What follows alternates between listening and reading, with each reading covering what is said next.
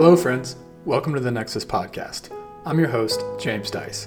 Each week, I fire questions at the leaders of the smart buildings industry to try to figure out where we're headed and how we can get there faster without all the marketing fluff. I'm pushing my learning to the limit, and I'm so glad to have you here following along.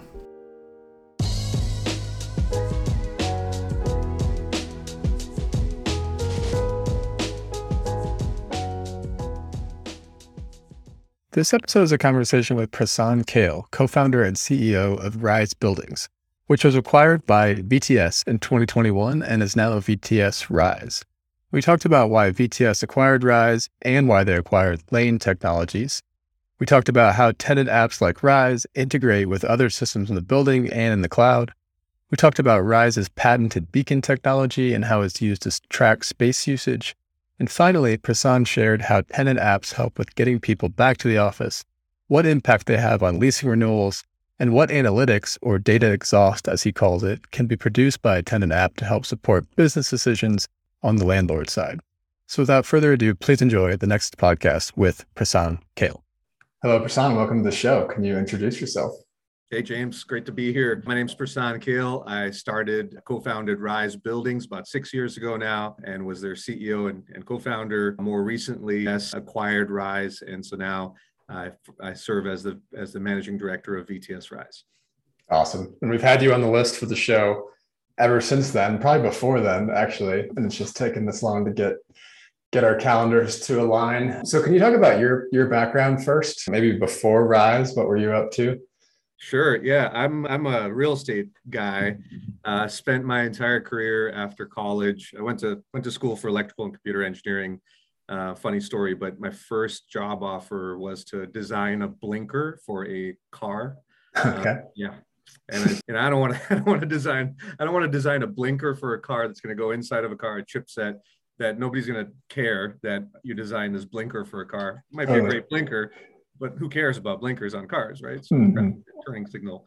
So I was like, that electrical and computer engineering side of me really wanted to sort of be technical. And that first job offer, while it was great, I actually chose to go into a very different profession, ended up in the world of property or project management, rather, in the world of real estate, and helped redevelop a hotel, and fell in love with not only Chicago, which is why I moved here as a city, but real estate as a business. And so over the sort of career arc, I've done everything from property management, consulting, to property management, portfolio management, asset management, construction management. And so really I've seen a lot of the broad swath, including development management, which I was responsible for developing a series of high rises in Chicago. So I've really seen the broad swath of what it looks like to take a underwriting and a property, whether it's a new property or redevelopment, and see it through all its phases of execution. I'd say the only thing I've really not touched is lending, although I've probably borrowed money from a lot of people. So. All right, cool. And then what got you into the tech side of things? Yeah, I think it was the arc of the career that, I was building buildings. I was running a large portfolio of properties, both residential and commercial. And the number one thing that, the brick wall I kept running into was I was trying to make these properties more efficient, whether that was saving energy or better operational systems or better staff management, all of the above, create retention and engagement in these properties. I was trying to do this with technology as a primary sort of tool, but there were like 8 or 10 things that I had to buy for every one of those buildings. And so as a developer, I was like, yes, we got to have the package management solution. We got to have the intercom solution or visitor management solution. We got to have this and rent payment and blah, blah, blah, blah. But then when I stitched them all together and handed it off to where my property operations hat, what I quickly found was none of those point solutions were being effective. What was happening instead is, although I desired sort of staff efficiency, my staff was going, how many things do you want me to log into? Yeah. And so they were going, I'm not efficient at any of these systems. And those systems don't talk to each other. So I'm spending a lot of time in my day doing double data entry and error checking and sort of going task switching at the end of the day. Yeah. And that didn't feel good, because I was like, that's the opposite reason of why I put those systems in. And then the worst thing, which was, of course it costs more because you're buying sort of 8, 10 systems, but then the worst thing was the people that ended up living or working in those buildings had no idea where to go to get something done. So, they were told to go to this website for X thing and call downstairs for this Y thing and go to the back room to do the other thing, and then get an app for your experience, which, was like an info app at the time.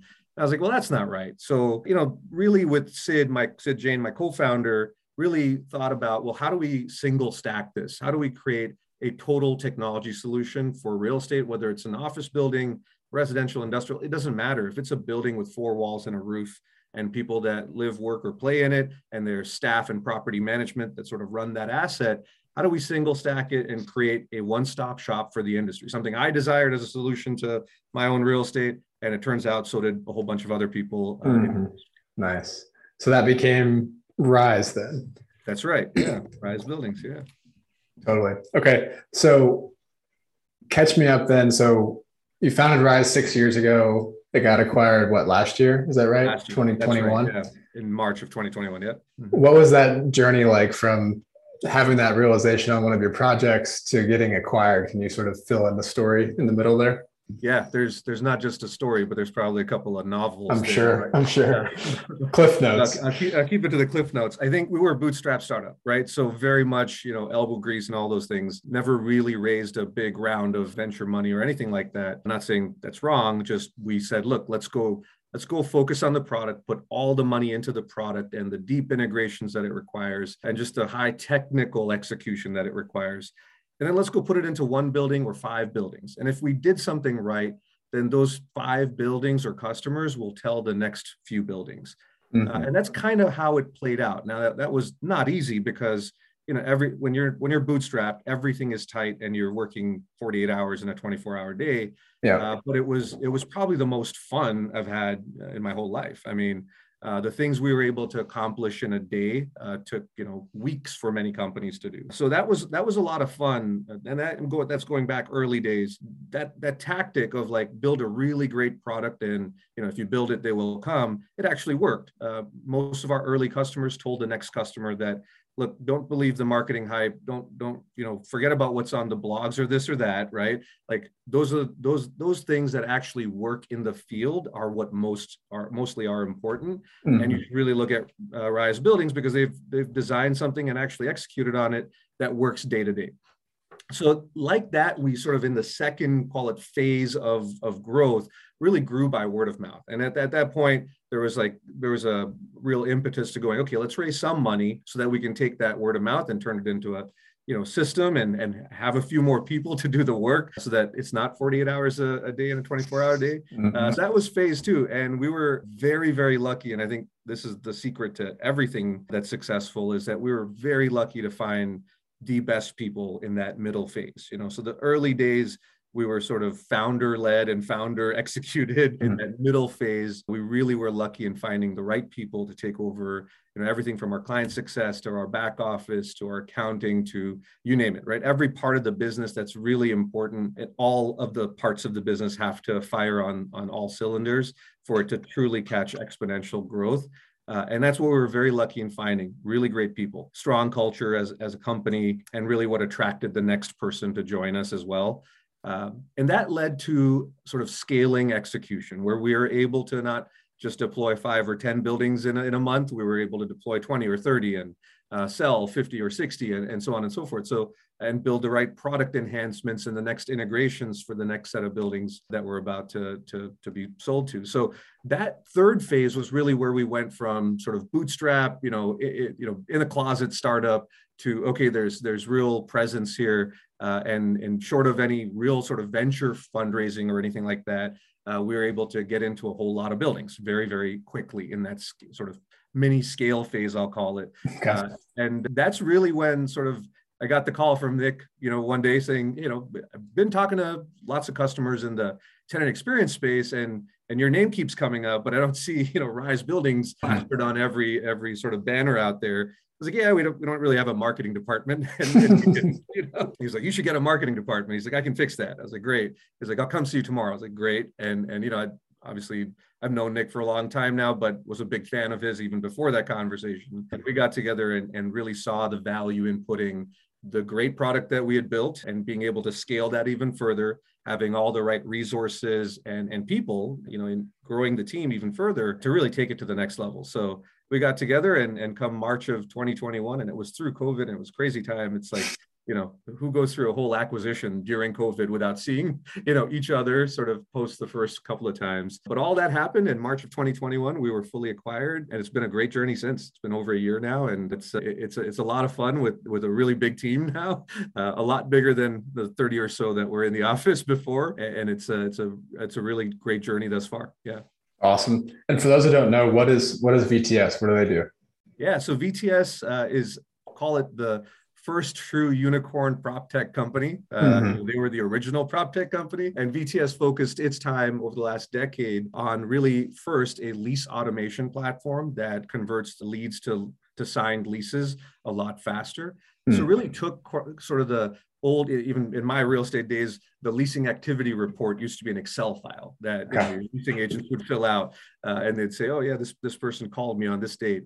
And it was brutal. It was time consuming. It was inaccurate always, right? Yeah. You'd miss the ROFR, or you'd miss the, whatever the encumbrance that you had on that lease. And then there would be a big meeting and everyone would, be mad at the leasing people.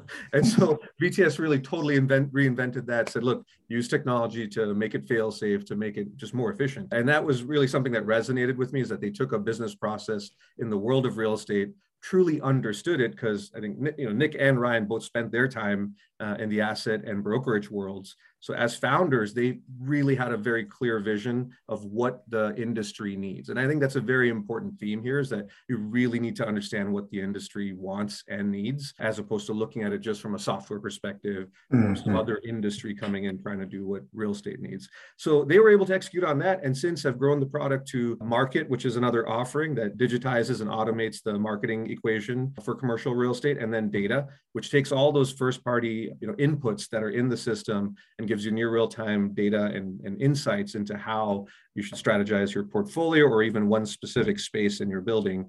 And that really changes sort of dynamically how real estate has operated from a leasing and asset management standpoint over the course of the last 10 years with BTS. And they're number one player in the space, and over 12 billion square feet, I think, that are served by the core products.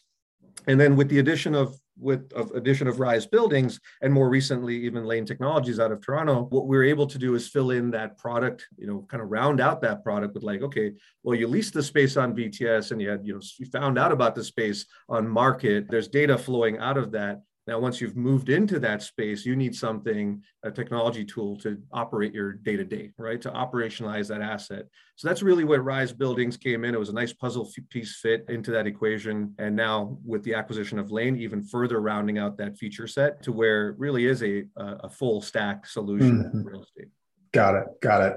And catch me up on Lane as well. So I think a lot of the Nexus audience is we'll talk about front of the house versus back of the house a little bit, but I think a lot of the Nexus audience is coming from the back of the house. And so these more front of the house, or really business specific, business automation focused startups, they might not have as much knowledge of those. So how is Lane different than what you guys were doing? Yeah, it's a great way to sort of split that up, right? I think there's with Lane, first of all, great team, great founders, and a great architecture to how they have built the platform. It really is a technology forward platform. And while Lane was focused on sort of the front of house, which is, hey, look, what does the end user want, and center the technology around the end user, allow them to do things like Flex, right? Which is a very important thing, I think, going into the future here. Allow them to do things like engagement and content in a very powerful way. Allow them to maintain a unique user identity between buildings that they might visit, and so on and so forth. Very powerful front of house, if you will. On the back of house, it's the native property operations software where Rise really created that value, right? So instead of buying those 6 systems or 8 systems, you're buying one. You're saving yourself money. Hopefully around 50% of your tech spend can be reduced by this consolidation play. So whether it's visitor management or work orders or preventive maintenance or access management, the conference bookings, and all the sort of day-to-day operational things that happen in the building, if they happen on one single stack in one product, well, you've saved yourself some money. And because you're offering the end user and the staff and the property manager sort of a remote control for the building, they use it every day, and they adopt. You'll see 90% adoption, and they'll use it like a toothbrush twice a day. It's really powerful when you get them to use the platform for the tool that it is. Then you can leverage that to engage them on the platform for the network that it creates, right? And that's where like the puzzle piece as well of Lane and Rise coming together and adding all those feature sets and sort of best of both worlds, if you will. I think that sort of creates the future of what was known to be tenant experience, right? Tenant experience was a big buzzword and certainly I think a worthy one, but I think that was looked at as a point solution, like, hey, here's your app for your building, and it's got a bunch of information on it, and you can't really transact or pay for rent or do any of those functional things, but it's an app for your building, and you've checked that box. I think bringing that together with the back of house and truly making it a one-stop shop technology solution, both for the front and the back of house, really establishes what I think is going to be the future of tenant experience. Cool. So one of the things that we were talking there, I think I've been confused about front of the house, back of the house. It's almost like what you were describing is there's like the engagement and perks and flex space options. That's like very, very front of the house. And then what you described is like, in my mind, like middle of the house, because it's still touching tenants, still touching occupants, right? There's the, visitor management, conference room booking, amenities, things like that. And then I'm still picturing like more back of the house technologies, right? I need to manage this air handling unit and what temperature of air it's putting out, and all of those types of things that are way back of the house, right? Is that kind of how you think about it too, like the spectrum? It's not necessarily a either or thing. Yeah, I definitely look at your sort of what you described as back of the house as the way back of the house, way back. Okay. Your building systems. Yeah. Well, and I think there's real value in that, and that's not something sort of we do today, right? We don't get all the way to the back of the house. We do connect to it. We do provide inputs to it, but we're not the HVAC system. We don't aspire to be. I think we could touch on that. I think there are some great companies doing great work in that space, the way back of house and the pure system side. That I think, if they do their job well, right? Those companies, if they do a good job, nobody will really know that they existed, because they would have probably driven some efficiencies and automation without anyone actually knowing. And, so the middle of the house, as you described it, or the front of the house, can become inputs to those systems to say, look, nobody's showing up at the building today because we're the visitor management system, or we have a patented beacon technology that understands how space is being utilized. So, okay, well, that can form a great input into the way back of the house systems to inform them to reduce the set point or take in more outside air or shut off the valve or whatever you need it to do. Yeah. What about the other way? What might you guys be able to pull in from the way back of the house? Yeah, it's a great question. So think about, we'll use a simple one, right? You have, for every generally sophisticated HVAC system, you have a temperature sensor at the output of the main duct that comes to a tenant space, right? So you might be pushing air out of the vent at 62 degrees. And that might be cold, not by like a human feeling it's cold, but it's actually cold, right? It's cold air. And now you might have an ambient temperature sensor that's from the way back of house system that goes, yeah, you know what? That sensor is saying it's like 68 degrees in here. And when it's 68 degrees in here, it's probably going to result in a work order or a ticket from someone from the middle of the house that says, I'm cold, right? So instead of waiting for the customer to be cold, maybe we can take those back of house systems and turn it into a preventive ticket that says, hey, go check, go hit, take the temperature cut out and see what's really going on, and maybe adjust the set point before there's a customer complaint, or if I'm too hot or I'm too cold. And you can do that with a host of systems, right? Leak detection systems are great, and there's so many more. Elevator systems can provide great inputs to like the work order solution that we have. So it's a great question. Those way back of house systems can actually be a great input the other way around. Totally. And it seems like you need to enable, in order to enable some of the use cases you're talking about, because I know you guys do things like, I don't exactly know the technical like way front of the house term for this, but integrating with access control to help people get throughout the building. Yeah. So it seems like in order to enable some of the use cases that you guys are selling to your customers, you need some of those integrations with way back of the house. 100%. I think you have to have, and it's just not just front of house integrations. not just way back a house. It's got to be everything in between too. So think about, some of the primary systems that are in buildings. Certainly you have the building automation and building systems, HVAC and so on and so forth, elevators, access control, those can all be part of that same equation. Mm-hmm. You have accounting systems. So they're kind of like the middle of the house, right? You're literally, you want to be able to pay for your rent or pay for that flex booking. Well, it's not good enough just to take the payment. You actually have to ledger it into the accounting system. So, a property manager doesn't have to do double or triple data entry. It's automatic. So, and then, so there's these middle systems, which are accounting and, if you will, to some degree, productivity related. But then there's front of house systems that are engagement related. Like we want to be able to integrate to fitness vendors. And, one of our integration partners is Arch Amenities Group, is formerly LifeStart. They have classes, fitness and wellness classes in buildings. Well, it would be a shame if we sent a user to some third website to consume that information. What they should be able to do is in that same app that they use to access the building and go up the elevator, they should be able to book their yoga class or whatever that offering is native to the application. So I think it's all across the board. Integration as a topic, it is extremely important, and that's why we spent, frankly, our early money on deep product integration with those systems, whether they're way back, middle of the house or front of house, because we knew that unless you do that properly, and if you do that in a stable manner, you can't really bring it all together. We might be able to build native technology to do a lot of things, but we're not going to run the pipes and wires in the building to control the HVAC or make the elevators go up and down. So I think integration is key across all those domains.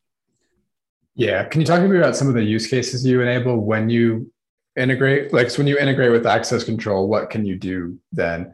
When you integrate with elevators, what can you do then? And et cetera, right? Yeah. So let's take those two as an example. And I'll go to saying, there's been a sort of loose definition of integration that has evolved. What some people say it's an integration is like, well, if you're trying to use a mobile credential, in my mind, an integration is not getting an emailed token or a code, opening up another app to drop that in and then having it sort of confirm and then sending you the credential and hopefully you get it and then maybe the turnstile opens. That is not an integration. So an integration should mean, when a net new user is added to a building, they are automatically pushed into the access control system as a net new bona fide user. And then the legwork of obtaining a mobile credential, let's say from a third-party system or provider, is done on the back end, so that to the user, the experience is, okay, I just started my day, at my new job, and my HR told me to download this app because I'm pre-registered, and I went through the steps, and I hit, when I hit login, it asked me a simple question. Would you like to use this device as your digital credential from now on? And if I hit yes, all the other work is done in the background. Like I don't have to go down to the security desk. I don't have to go to the basement security office and wait there in line. It's done. And from there on out, I can use that app to access my turnstile or elevator or even my own suite, right? So that's a real integration, a real push and pull integration with complex systems, not sort of a user layer to sort of not a front end of the integration. So things that we can enable with that are obviously we can manage the employee population or residential population in a building in that third party system, access control or otherwise. We can allow them to carry a digital credential, which frankly gets rid of the plastic key cards. One of the greatest examples of that is 800 Fulton. It's a building owned by Thor and Quadrille here in our backyard. It claimed and is the smartest building in Chicago. Well, one of the first things they did as the smartest building in Chicago was said, we're getting rid of all the plastic. We don't need it, right? It doesn't need to end up in our oceans or any of that. And we have the means to do digital credentials. So unless you literally don't have a smartphone, which, who doesn't, you don't get a plastic key card anymore. You get a digital key card that gets you into everywhere that you belong to in the building. So they did that. It was a great move. And it's probably the poster child of how to do digital credentials and how to do touchless access. And then I think you can even take it a step further. So for example, with Schindler Port, as one example, we have an elevator integration. So we talk to the back end elevator system, allowing for things like a user can call an elevator from a certain location, upon presence of that, because you don't want them to call an elevator from their bedroom, right? Yeah. So, using our tech in conjunction with the system that exists allows that user to call an elevator as they're walking up to that elevator. So things like that look, will every user call an elevator with their phone? No, but 15-20% of them will, and they'll think that it's great because they don't want to touch the thing on the wall, or they just want to have it waiting for them by the time they get to that, lobby or whatever, because they're in a hurry, right? So, all things don't apply to all people, but the goal with deep integrations on the back office and the middle office side, if you will, are to make, some subset of the building population's life a lot easier so that they feel welcome coming to that workplace. Got it. Got it. Hey guys, just another quick note from our sponsor, Nexus Labs, and then we'll get back to the show. This episode is brought to you by Nexus Foundations, our introductory course on the smart buildings industry. If you're new to the industry, this course is for you. If you're an industry vet but want to understand how technology is changing things, this course is also for you. The alumni are raving about the content, which they say pulls it all together, and they also loved getting to meet the other students on the weekly Zoom calls and in the private chat room. You can find out more about the course at courses.nexuslabs.online. All right, back to the interview. Do you guys get into HVAC and lighting integrations? How does that, in terms of being able to modify the two-way communication, like you're talking about, modifying those systems, automating those systems based on what's happening in the app? Yeah, depends on the system, right? So one of our integrations is with a smart building solution that controls thermostats, lighting, leak detection, a handful of things. So with that as an example, a user can turn on their lights, turn off their lights, dim their lights, set their thermostat set point, even roll their shades up and down in their particular suite. So with that type of integration, yeah, you get real depth, right? But there's others. There's a flavor of integrations where you're basically popping a user via an authentication protocol into a controller's web feed, right? It could be that simple. And frankly, sometimes the third party doesn't have the ability to deeply integrate, and all they have is a web front end that you can control. That's a hidden and secure link that you can only authenticate into. So we can do things like pass parameters, and we can do things like pass set points, but then really the app, if you will, in the web portal that the user sees is kind of a launch pad for all of these other things in the building. And then you can choose which things you want to launch out of it, but the experience has to be seamless. So it can't be like, I pressed a button and it asked me to log in again, and then, spend 5 minutes trying to log in and remember my password or whatever. No, it's got to be seamless, and it's got to be user role based and permissioned accordingly, so that, Joe Cubicle, maybe they don't have rights to turn on the AC or whatever it is. Only the facility contact can do that, or the main contact can do that. So that's user-based as well. Got it. So how have you guys handled this over the past 6 years when these integrations are not easy, a lot of these, right? So, you might find one types of access control system that can do what you want it to do, and it might be an API, and it might be blah, blah, blah. You might come up to the next access control system that, doesn't even have anything for you to integrate with, right? Or it's some sort of legacy protocol. Yeah. So how have you handled that, and the ability to acknowledge, right, that the use cases you're trying to implement for your customers are enabled by the underlying infrastructure, and sometimes those are going to fight against what you're trying to do. So how do you guys do that in a scalable way? Yeah, and I think in building Rise buildings with sort of the real estate background that we had, we knew that no two buildings are going to be the same. Yeah. In fact, every single building is different. They're literally like a snowflake, right? So even if two buildings have the exact same access control system, the way they use that access control system could be completely different, which means your platform has to be from the beginning set up in an architecture and in a dynamic workflow where each building can be treated for its use case and its scope specificity, right? So we designed it from the beginning to be adaptable to each building's use case. And I will say, for the most part, access control systems, I think there's 130 of them out there in the world, maybe more. A new one comes out every week, it feels like. Generally speaking, they've gotten sophisticated. So they're allowing for things like push and pull and the right fields and the right data points to be exchanged. So that's made the job easier over the last 6 years. But there's still some legacy systems that are not even cloud connected, right? So you might have a system from 1985 in your building that's never been upgraded, that there is no way for you to talk to that system, even if you had a computer on site or an on-prem server trying to do it. So those systems, if our client were to ask us, well, I want to do digital access, but I have this X system from 1985, show me how to go about doing it, because everyone I talk to says, well, you got to spend $1 million to upgrade your access control system.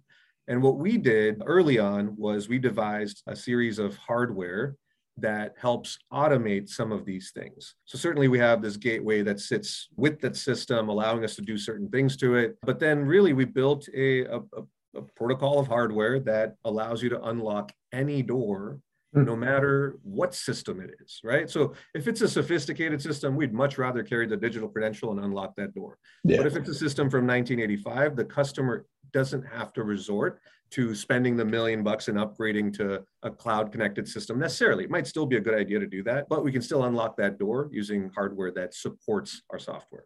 Got it. So it's some sort of gateway that talks whatever integration protocols need to happen. Yeah. And so without touching any sort of the underlying infrastructure or without it writing a string of code to the access control system, because it can't, right? It's just not capable of talking to us. We're still able to open that door for the right credentialed user.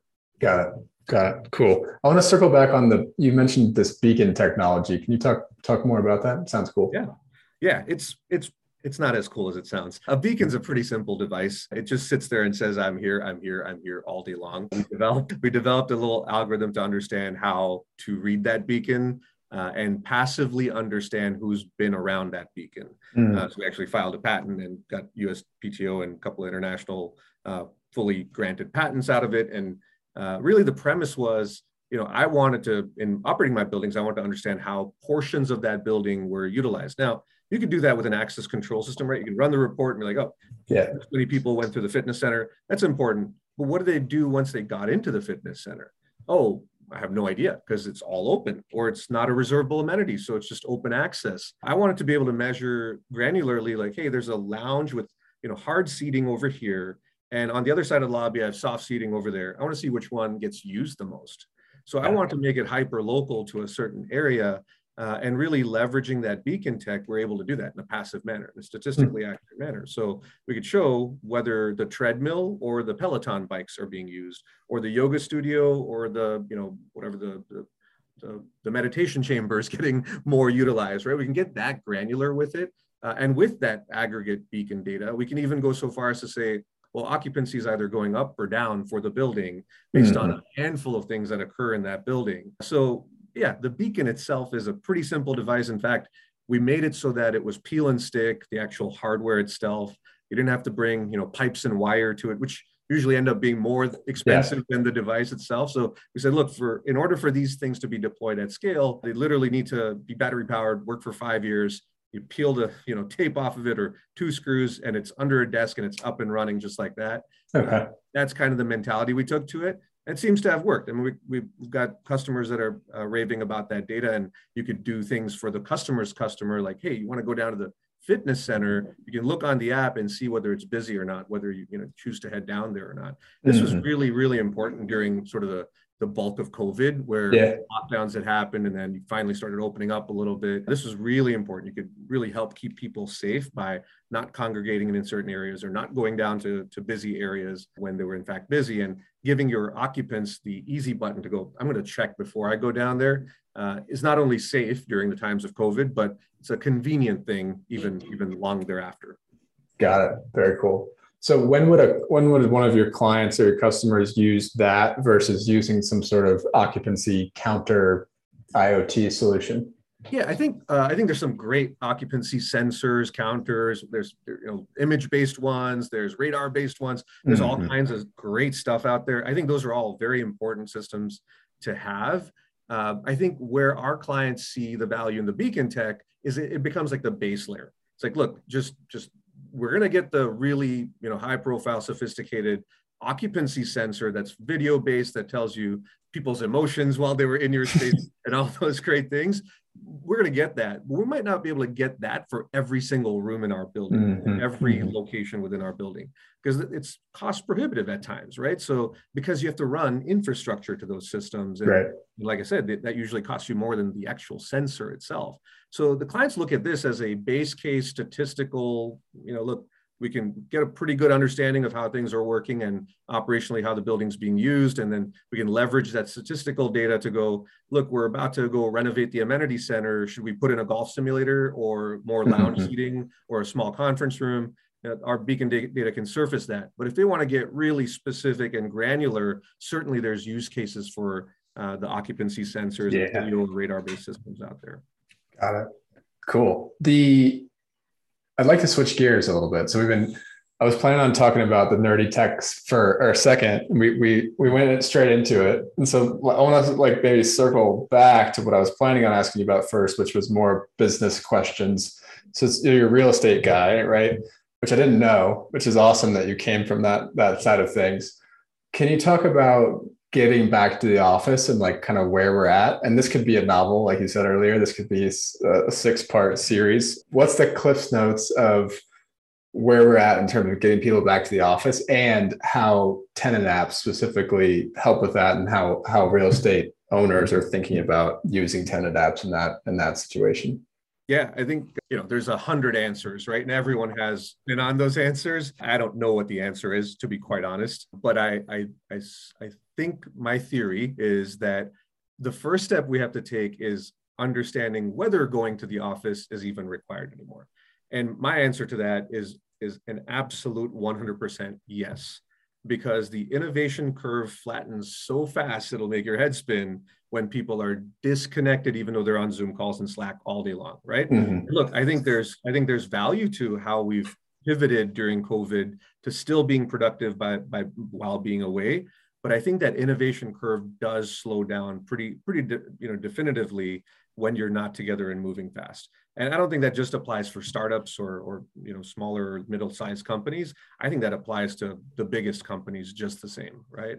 So I think if we start with, look, if we believe that in order for us to innovate, that at least for a portion of our work week or month or whatever it is, that we have to be together in the same room to be able to read each other's emotions and move fast through the problem at hand and really get to a best answer, as opposed to the one that we came up with because we had Zoom fatigue and everyone was like, okay, this is the 60th Zoom call I've been on today. I'm fine with whatever you say, right? Whatever you're going to do.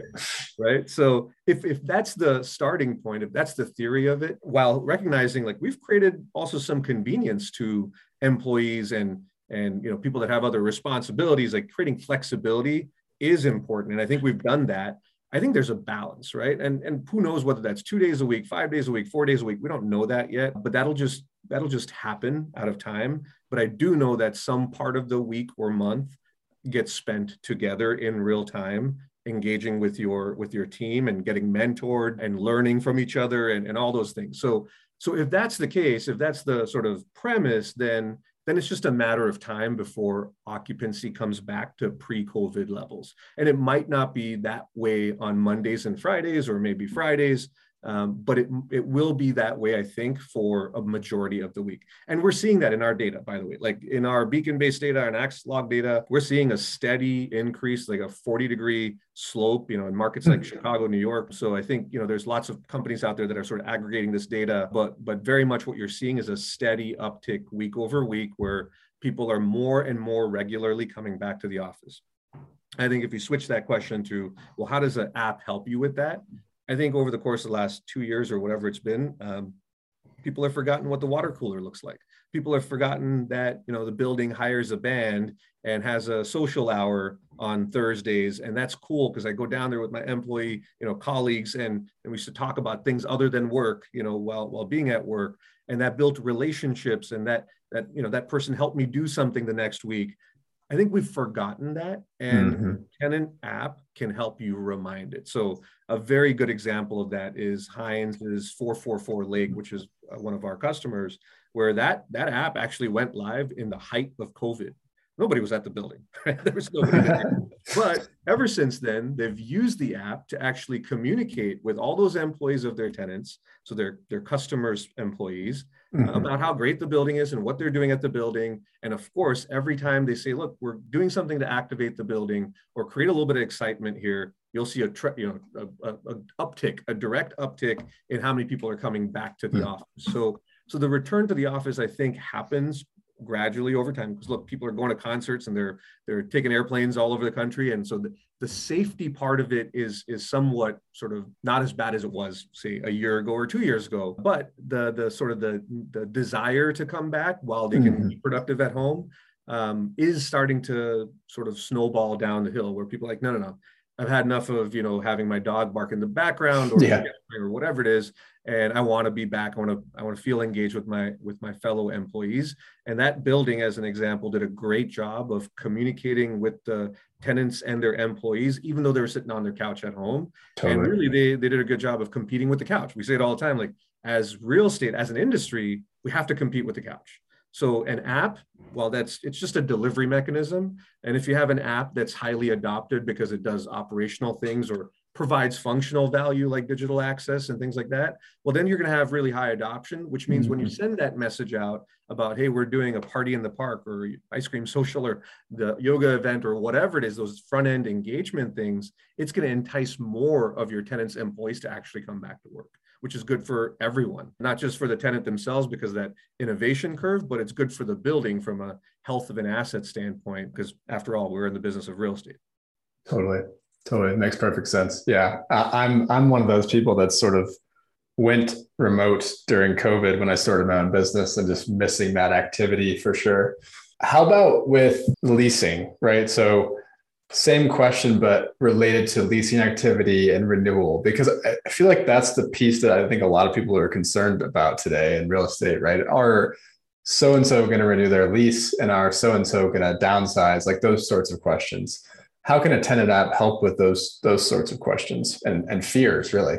Yeah, no, there's no doubt it's going to be a renewals market for quite some time. There's some big numbers and stats of the lease expirations that are out there in the market countrywide. I think I can answer that question with the decision maker of how much space to take and where to take it has shifted from the CEO or the board members or something like that in a company to the employee population. That's happened over the last 5 or so years, maybe 10 years, where the employees really have a voice in where they're located and why they should stay at a building or go to another one, and whether their office should be bigger or smaller.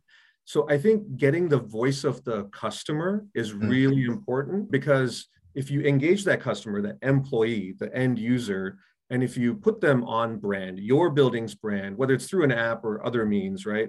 If you give them good technology to engage and socialize with that building's brand and the other people in that building, if you get them the yoga class and the ice cream social and the convenient access and all those things that we've talked about earlier, then that employee is going to feel an affinity for that building. And so when the CEO asks that employee, hey, should we take more or less space? Should we stay here? Should we just go remote and work from home from now on and just sort of disband the office? That employee is going to have a strong opinion to say, look, I like being here and I have an affinity to this brand and this building, and I'm engaged here. I've made a few friends by going to the, whatever, the yoga class or the ice cream social, whatever it might be. My vote is to stick around here. I like my office space. I think that's an important thing that the real estate industry needs to tap into. I think the second part of it is, if you're really sort of trying to think about, well, how much space is going to be required? Everyone's like, well, everyone's going to be working from home, so we'll need half the amount of space that we used to need. Well, I actually think maybe not. If you're a company that had 100 employees and you have not grown or shrunk from a business standpoint through COVID and into the next 5 years, well, you might just, even if 20, 30, 40% of those employees are working from home temporarily, you might actually need more space for the 50 employees that are coming to work every day, because we need to spread out more. We went to a benching model, I think 5, 7, something like that years ago, where it went to, sardine offices or sardine can offices. And I think that's going to shift back, right? I think you need more space, not just for people's own personal space, but also for collaborative areas where the 30 or 40 workers that went remote, maybe full-time or part-time, need to come back, need to have more meeting space, need to have more, lounge space, frankly, where people can sit around a comfy couch and it almost feels like home, right? Like that's what you want to try to emulate. It's like, okay, you're not working from home, but you're working in an office that feels like home and it's comfortable, and you can engage with your fellow employees when you do come to the office once or twice a week. I think that's going to actually drive up the amount of space, regardless of employee growth. Just for that 100 employee tenant, I think they might actually need more space than what they're sort of saying right now. So, but I don't know that that's today. I think that's what will happen over the next, couple of 3 years. Got it. I think related to those two questions around getting people back to the office and leasing activity and renewal, the question comes to my mind of analytics. So helping, so you mentioned this one occupant that might like or dislike their space. That's one piece of data, right? What are the other types of analytics you can provide to help, landlords, but also building owners, right? Could be two different entities, understand what to do with their space. And I guess tenants as well, right? You could provide analytics to all three of them to make better business decisions. So how do you think about that analytics piece? Great question. And the answer hopefully stitches all of this together, right? Yeah, right. Why did we build Rise buildings? To create value for the owner from a dollars and cents standpoint, to create engagement and affinity, but the exhaust of all of the native operations technology that we built back then, and then as part of VTS with VTS Rise, the amount of features and functionalities that we've been able to scale up, and sort of the data points that is exhausting is creating a paradigm shift in how real estate makes decisions, right? So VTS from a sort of a historical standpoint had all the great data around leasing and marketing activity and generated sort of the data exhaust from that. Rise from a operational input standpoint, and even more recently with Lane and the engagement input standpoint, starts to create a tremendous amount of exhaust data from how many visitors are showing up to your building, how many conference rooms got booked, is an employee happy or sad, literally an NPS score for your building, right? How many events did they attend? They RSVP'd but didn't show up. Is that important? Like, they had 100 people RSVP'd but 10 people showed up. What happened that day, right? You can get into the granulars, or you can start to look, kind of zoom out and go, well, if I have just give you an example, if I have 5 tenants in my building and the top tenant has its lease renewal or expiration, because they can send us a termination notice on X date 6 months from now, is having a terrible experience. Their NPS scores are, they're detractors. When they do a work order, they have lots of work orders that they're putting through the first party operation software, and then they're rating them as like, we're not doing a good job for them. Nobody's showing up at the office really, like they're 50% utilized on their office space. You start compounding these factors and they're paying, below market rate. Okay, all of these things we know as the VTS ecosystem. That is all first-party data that comes out of our different product lines, right? Well, then you can actually make a decision about that space as a landlord and an operator and a leasing team to go, they're paying below market rate, they're unhappy and they're pain in the ass. Maybe we should give them an early out, because we can market, clean up that space, market it, and have it filled if that's the market that's out there, right? Or you might be able to do something between now and their termination date that's focused to that tenant and their employees and their C-suite and whoever, to turn that relationship around and entice their employees to come back to work, throw them an event, or give them an exclusive thing that is just done for them. Really, the premise here is that when you take that operational engagement data and you contextualize it with the thing that matters the most, which is the business at hand, it's the leasing part of the business, right? You can get to really get ahead of some of these surprises that when I was in real estate and our team was like, yep, so-and-so terminated, like, wait a minute, did we not know that was coming? They're like, yeah, no, we didn't really know. They kind of surprised us this week and they sent in their term notice. Like, let's not have any more surprises as an industry. Right. Actually use the data to get ahead of it and do something about it, and really start to shift real estate from what has been in sort of the legacy sense, kind of anecdotal. It's like, yeah, I think someone uses the golf simulator a lot. That's what the property manager will tell you. I tell this story all the time. It's like, I was a real estate developer and like, we used to put in a golf simulator into every building we built. It's a terrible idea. It's like, why? Because every one of my peers and colleagues, they all love golf. So we put in a golf simulator, but nobody was using the golf simulator, right? So it's a terrible idea. It's a waste of money. What they really wanted was a small conference room. Well, we should have put in a small conference room. So shifting from like anecdotes, and I think this is happening in subjective sort of stories like that one, to, okay, the data proves that nobody's using a golf simulator, and this tenant's not showing up to work and they're paying above market rate or below market rate. These real data points can actually totally change the way we make decisions in real estate. And that's what we built this product around. And that's what we're trying to bring to the industry. Got it. Well, this has been awesome, Prasan. I want to be mindful of our time here. Let's close this down. I feel like I got to ask you questions all day. Let's end with carve outs. What movie, book, TV show, podcast, et cetera, would you recommend the audience checks out? Could be personal, professional, or both. Well, I'll do a fun movie real quick because I haven't had a chance to see it yet. I'd really like to.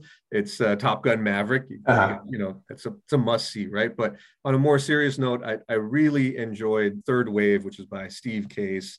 Okay. I've read that book like 3 times, and it's not necessarily like a new book. It's been around for a while, but he was part of AOL and then Revolution Partners, and I think his approach to sort of how the next big, whether it's a technology business or just any business, will get built is, I think his punchline, without sort of giving the cliff notes, is really you have to partner with the industry that you're serving, and you have to, in some examples, partner with things like government to, it's no longer going to be like run out there like the wild, wild west and then everyone will regulate around you. It's actually be a part of that entire, bring that into the entire equation. And I thought that was interesting. And some of the sort of bullet points along the way of that book and the way he's written it really spoke to sort of my entrepreneurial journey and things that we have been through and lessons learned, or sometimes it's like, crap, it said that in the book. Why don't we do it that way? Right? Mistakes made. So I really recommend it's a great read. Nice. And are we still in the third wave? That's not over, is it? Who knows? I think we're in the Omicron subvariant 2 wave. Yes, we are. I don't know if any of those books apply anymore, but it's still a good read. Got it. All right, I'll have to check that out. I remember like checking out the book, and I just never bought it. But I'll share mine. So I've been training for a really long run. I'm going to run 100 miles at the end of the month over a couple of days, not all at once, but all back country. And so I've been running a lot and training. So I've been really tired and I just like can't read right now. So I feel like on the last like 5 podcasts, I've shared all TV shows. So I apologize for that. But the TV show I've been watching right now is called Alone, and it is incredible. For people that haven't seen it, they send these people out into the wilderness all at once, and the goal is who can survive the longest. And they all have, there's no camera crews, they all have their own personal cameras and GoPros on their heads and all that, and they're like narrating their experience the whole time, and you learn so much about survival. I feel like I've learned a ton, so that's all I'll say. There's like 8 seasons. Definitely going to watch that. And 8 seasons, that sounds like a very binge worthy, that's lots of hours can be burned on that. But I probably have to get you the audiobook version of Third Wave so you can listen to it on your 100 on my runs. Yes. There you go. All right, Prasan, well, thanks so much for coming on the show. I'm glad we finally did this. You got it. Yeah. Good to see you, James. Chat soon. All right, friends, thanks for listening to this episode of the Nexus Podcast. For more episodes like this and to get the weekly Nexus newsletter, which, by the way, readers have said is the best way to stay up to date on the future of the smart buildings industry, please subscribe at nexuslabs.online. You can find the show notes for this conversation there as well. Have a great day.